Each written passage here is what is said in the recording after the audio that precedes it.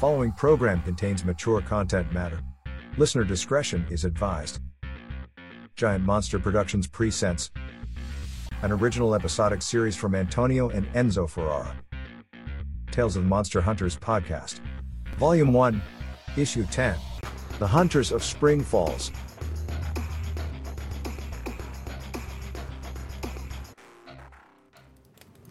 Reading a passage from the Book of the Monster Hunters, entered by Mo Langston. October 14th, 1947. City of Manchester, UK. I was summoned to my father's home in the middle of the night. Once I arrived, I was met downstairs by a woman I thought to be a nurse, but soon realized she was a friend of my dad's.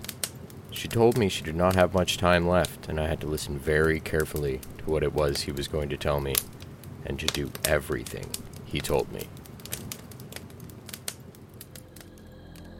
Our first story begins in the late 1800s in the very small town of Spring Falls, Ontario. Evil has lurked here long before the town and its surrounding area was settled by Tobias Roundwood. Unexplained accidents and mysterious disappearances, as well as mutilated livestock, never ever being solved. Then, on that fateful evening, Samuel Jefferson Hill was walking to his still, suddenly stopping when he heard noises coming from the chicken coop. Samuel sprinted to the barn, and when he got there, he saw a werewolf attacking his chickens. Mistaking the beast to be a coyote, Samuel grabbed a shovel, which had a silver blade, and impaled it into the chest of the werewolf, killing it on contact. As the werewolf howled and slumped to the ground, Samuel was shocked to see the werewolf transform back into his neighbor, Gus Mitten. Confused, and still in a state of disbelief, Samuel began to research just what it was he had killed. When he learned what he had killed, he began to suspect that there may be more than just one werewolf in Spring Falls that has been responsible for what's been happening. Knowing people would call him crazy for what he discovered, he set out on his own to hunt the werewolves that were plaguing Spring Falls, and soon realized that there were other monsters about. Samuel began to keep a journal, along with the drawings of all the monsters that he had encountered and how to kill them. But Samuel began to realize he could not do the hunting alone, and soon brought his cousin Lester on the hunts after he had killed the vampire that had been killing Lester's cows. Samuel had become the silent defender of Spring Falls, and knew there would always have to be someone on guard to protect the town and its surrounding areas. This job would soon fall to his and Lester's sons and be passed down from generation to generation, right up to Jerry Lee Hill, who now lays on his deathbed. On a cold November night, the 8th day of the month, 2009, Jerry Lee is faced with the burden of having to pass on the mantle to his idiot sons, Jebediah and Jethro. Shall I call the boys, Jerry Lee? I don't know if I can do this here, Nova. You have no choice in the matter, Jerry Lee. The mantle must be passed on to them before you die. They aren't ready to do this. They can hardly take care of themselves. They will learn. These two idiots will get themselves killed the moment they come across a monster. You have told me yourself the two of them are good hunters. Sure, hunting the animals. Hunting is hunting. They have inherited your abilities. The only thing these two pinwheels have inherited is the ability to get into trouble. They will not fail. I will train them myself. May end up just killing them. Trust me, Jerry Lee. It ain't you I don't trust. Suddenly, they hear a loud crash from outside the room. Damn it, that sounds like the grandfather clock in the hall. Please, Jerry Lee, you must not get overexcited. We now hear a knock at the door. Enter. Paul, we sorry. Jeff was out there telling people I wasn't good enough to eat with pigs. Other folks were saying that. I was just telling them you were. Oh, you find that amusing, eh, little brother? Jeb attacks Jethro, and the two begin to roll around on the hardwood floor. Jerry Lee sits up, looks at Nova, then over at his sons, who continue to fight. Enough, you jackals! This is not gonna work. What ain't gonna work, Paul? Jerry Lee sighs, then motions to Nova, who hands Jerry Lee the book she was holding. What you doing with that book, Paul? It's a picture book, stupid. I bet Pa wants to read it to us. This here picture book is the salvation of Spring Falls. Sal, who? I think he said Sam Nation. Now, why is he talking about the gun shop in town? We knows where it is. Can we focus? I don't have as much time left before I has to leave. Where's you going, Pa? To the great beyond. The great beyond? Where's the great beyond? You big dummy. Pa's talking about taking a trip to the big city. Ain't that right? I'm not a dummy. You's a dummy. Suddenly, the two begin to fight again as Jerry looks at his sons, then at Nova. Why is death punishing me? Nova picks up Jerry Lee's shotgun that is leaning against the closet door, then walks towards the open window and fires off a shot. The brothers stop fighting and look over at her. Your father needs to speak with you boys, so pay attention. Or else I will use this gun on you two next. You idiots may or may not know this, but evil lurks in Spring Falls. Huh? Evil? What you talking about, Pa? Monsters, Jebediah, monsters are real. Monsters? Did you say monsters? What types of monsters is you talking about, Pa? Werewolves, swamp creatures, vampires, and mummies. These are the other monsters that plagued Spring Falls long afore Tobias Underwood founded this here town. And just how does you know about these monsters here, Pa? My great-great-granddaddy Samuel Jefferson Hill was the first Hill to discover these evils and began to hunt them, becoming the silent protector of Spring Falls. Since then, the mantle of monster hunter has been passed down through the Hill family. Jerry now opens the book. This book details every hunt and every monster has ever been hunted along with how to kill them. Jerry Lee hands the book to Jeb, who is quickly mauled by Jethro, who wants to get a look at what is inside. Nova cocks the gun again, which quickly gets the attention of the two. Jeb pulls away from his younger brother and begins to look inside, while Jethro looks over his shoulder. This is your birthright, you boys. You must protect Spring Falls at all costs when I'm gone. These monsters are really scary looking, paws. If I sees any of these, I'll sure runs away. Course you will. You runs away if you see your own shadow. Says you, Jebs. You got all scared the moment a woman wants the commitments from you. Jeb suddenly goes at Jethro and the two begin to fight again. How do you expect these two idiots to hunt monsters if they can't even stop fighting amongst themselves? Leave that to me. Nova suddenly cocks the shotgun again. Your pa won't be around to train you boys in the ways of monster hunting. So, in his place, I will train you. Really? You little lady is gonna show us how to fight monsters? Oh, you don't think I am up to the task because I am a woman?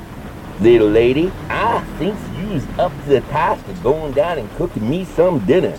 So as if you's finished, why don't you just run on down to the kitchen down yonder and rustle up some victuals? And me, I'm hungry too, Jeb. Death, anytime. I'm ready. Jeb, before I go and fix you some victuals, let's just see if I would be able to take you down. Well, all right then, but don't you go complaining about your pride after I's done, and you still have to go down and rustle us up some victuals. Jeb begins to walk towards Nova with a big smile on his face, while his father and brother look on and is about to grab her, when Nova suddenly grabs him and takes him down to the floor. Before he knows what hit him, Nova now looks over at Jethro, who's looking down at his brother, Jeb. How about you, Jethro? You think I got what it takes to train you?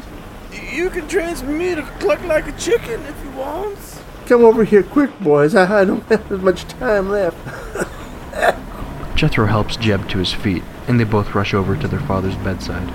The fate of Spring Falls is in your hands. Don't let me down. We won't, Pa. Good now. I have one more thing to give you boys before I go. Really, Pa? Really? What's that? Jeb asks, as himself and his brother lean in towards their father. Jerry Lee now slaps his sons before he lays back and dies. Jerry Lee, I will honor your memory and keep my promise to you. I will turn these two into monster hunters. Those are mighty fine words, Miss Nova. Goddamn fucking sucker. Jethro now goes at Jeb as Nova turns to look at the two and groans loudly. Oh, I promise. I will do my best to train them, Jerry Lee.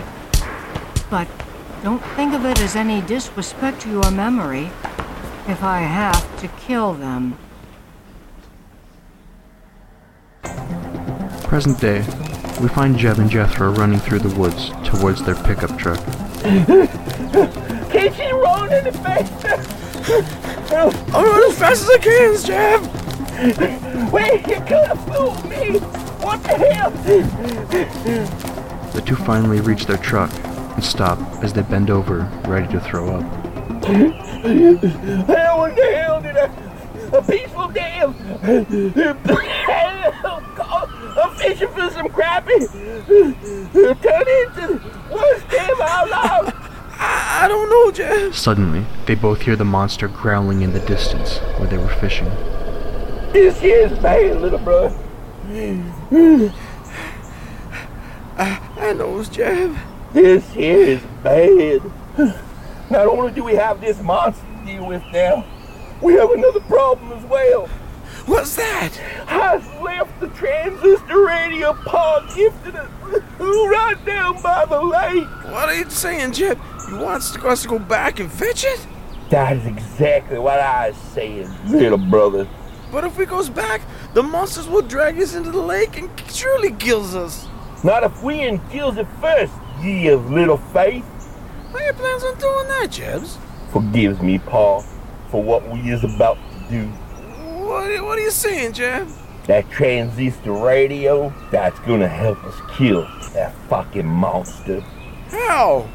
When that doggone monster goes back into the lake, we picks up the radio, toss it in after him, and zip! Kills him and shocks him right there and then. But why don't we toss it in right away? We don't know if the monster's gone back in yet, little brother. If it hasn't gone back into the lakes yet, how is gonna lower it in there? Jeb lights up his pipe and thinks for a moment before an idea hits him. That's easy. One of us will wade into the water, holding the radio over our heads, shaking it, yelling, and making lots of noise. This will automatically lure that monster right back into the water. Once he's in there, we drop the radio, zap, and it kills it. Finito, done. But won't we get zapped as well as the monsters? No, dummy. Soon as the monster was into the lake, we drops the radio, swim back to shore, and gets out of the water just before it zaps the monster. Which one of us is going in the lake? Well, seeing as today is Sunday, and yesterday I took my bath for the week, or was it for the month? Doesn't make a difference. Seeing our eyes already clean and been in the water already at least once this week, I assume that you should be going in and doing this since you hasn't taken a bath yet. But tonight is my bath day, Jebs. Jethro, why is you trying to ruin my plans? Does you want to kill this monster or not? Yes. Then you just turn your heart around, march back towards that lake. We got us one big ugly fucking monster to kill. Jeb and Jethro begin to walk back towards the lake as Jethro keeps an eye out for the monster. Once they reach there, Jeb picks up the transistor radio and hands it to Jethro, who now walks into the lake and then turns to look at his brother. Okay, Jethro, okay.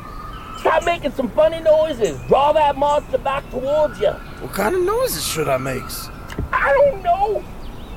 Noises that attract monsters, stupid. Jethro begins to make animal noises when, to his shock, he sees the monster walking towards the lake. Jebediah, the monster is coming! Jeb turns to see the monster, then rushes over and leans down next to the truck. Okay, just stick to the fan, little brother. You'll be fine. But Jeb... For the love of God, Jethro, just do it. The sooner we get this done, the quicker we can get back and you can start dinner. Jethro looks towards the monster that has now walked into the lake and is slowly approaching Jethro, who is backing away. Holding the transistor radio above his head, Jeb hears Jethro scream, and the sound of electricity, and the screams of the monster. Jeb gets to his feet, and then runs towards the lake and stops. Jethro! Jethro! Where are you, boy? Jeb continues to call out, but gets no answer, then sees Jethro's hat floating on top of the water. Oh, poor Jethro. You poor brave soul. Why did I make you go out and do this? Why, God? Poor Jethro.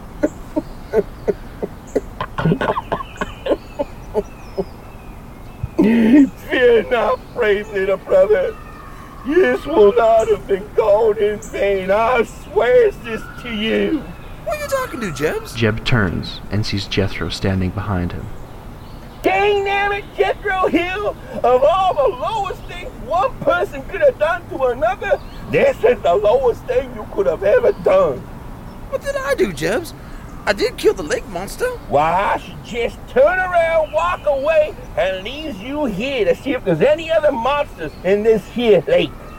Oh, Jeb, please don't do that. I promise I'll never nearly die again, okay? Okay, but don't you go on thinking this is some type of weakness. You understand that? Don't you ever? Yes, big brother.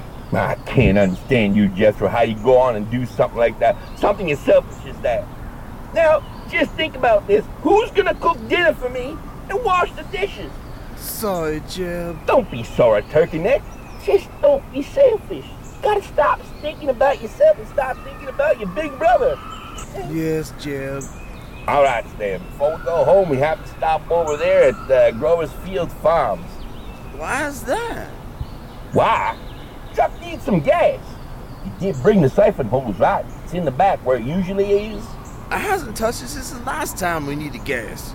As the two continue to walk, Jethro hears rustling from behind the trees and stops. He turns to look, and now sees another monster beginning to walk towards them. Jeb! Jeb! Why in the hell is you yelling, bullhorn? I'm standing right in front of you. Jeb, it's another monsters! Jeb turns to look behind him and sees the approaching monster. Great day in the morning! Run! Both brothers now begin to run off as the monster gives chase. You think it's bad I killed the other monster? Oh no! Why don't we just stop and ask it? Do you think we're gonna run it? I ain't too sure about outrunning that monster, Jethro. Oh, knows I have to outrun you. Run! Huh? What do you mean you only have to outrun me? Jeb? Jeb?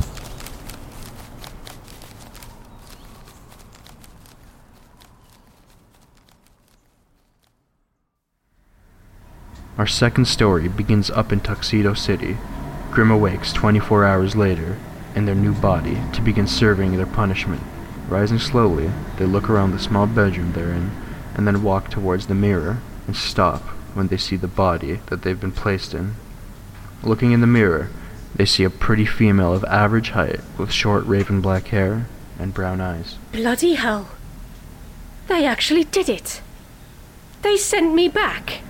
But not into the body of a man, but a woman's body. I'm a blooming woman now. Grim looks on top of the dresser at a red wallet and opens it up. They pull out the driver's license and sees the name Scarlett Quinn. Grim looks at the age and notices that they're 36 years old, being born October 2nd, 1987. The address on the license reads 3082 Manning Street, apartment 717. Grim sees a debit card with the PIN number stuck to it with a sticky note, 0000, along with a couple $100. Oh, she wrote her PIN number down.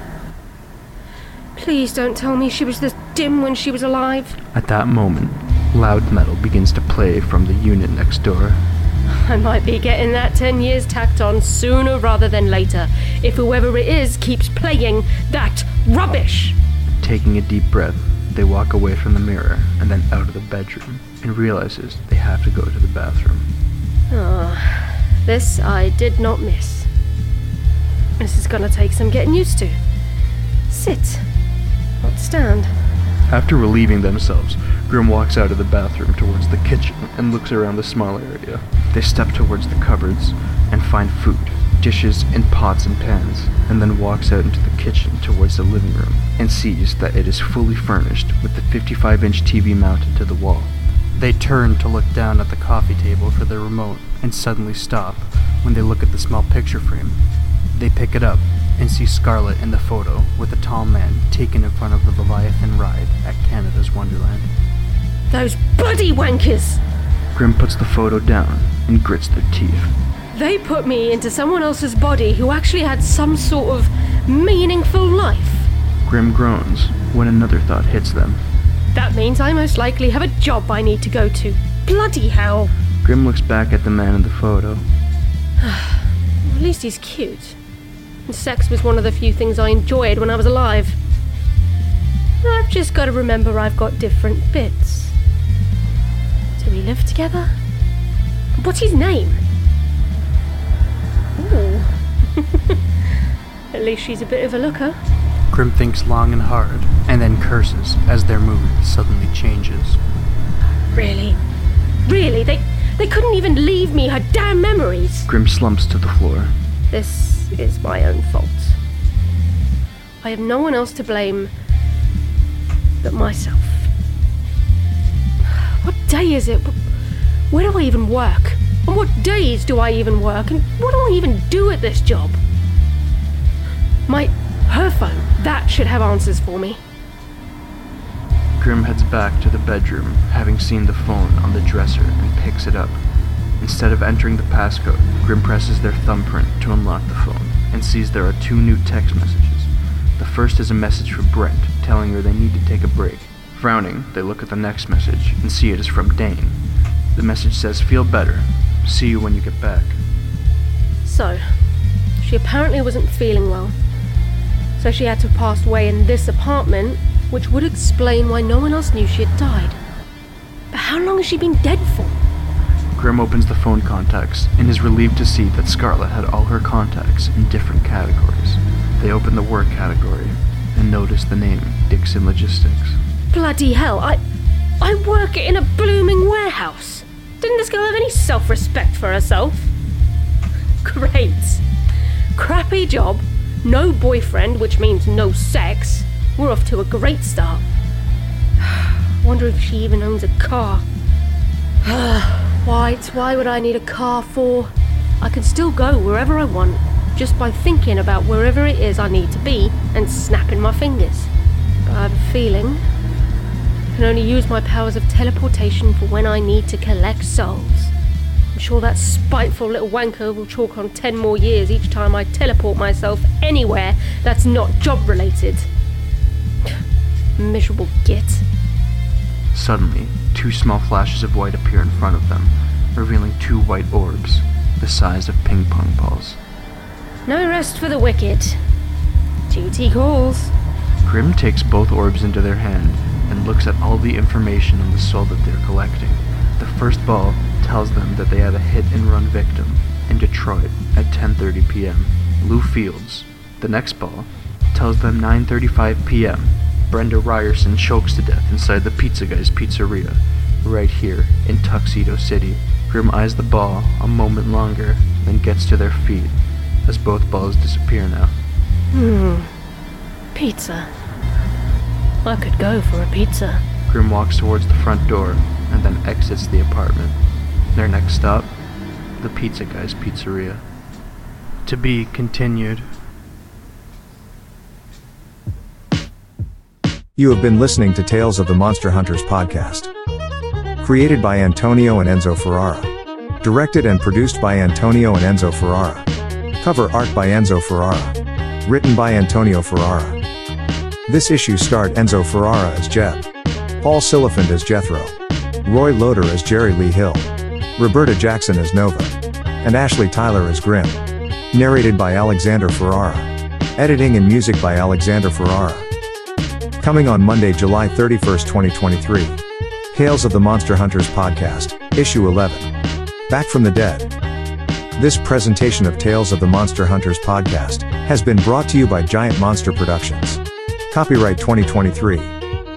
To contact Giant Monster Productions, email them at giantmonsterprod@hotmail.com. Follow us on Twitter at GiantMonsterPro and on Instagram at Tales of the Monster Hunters.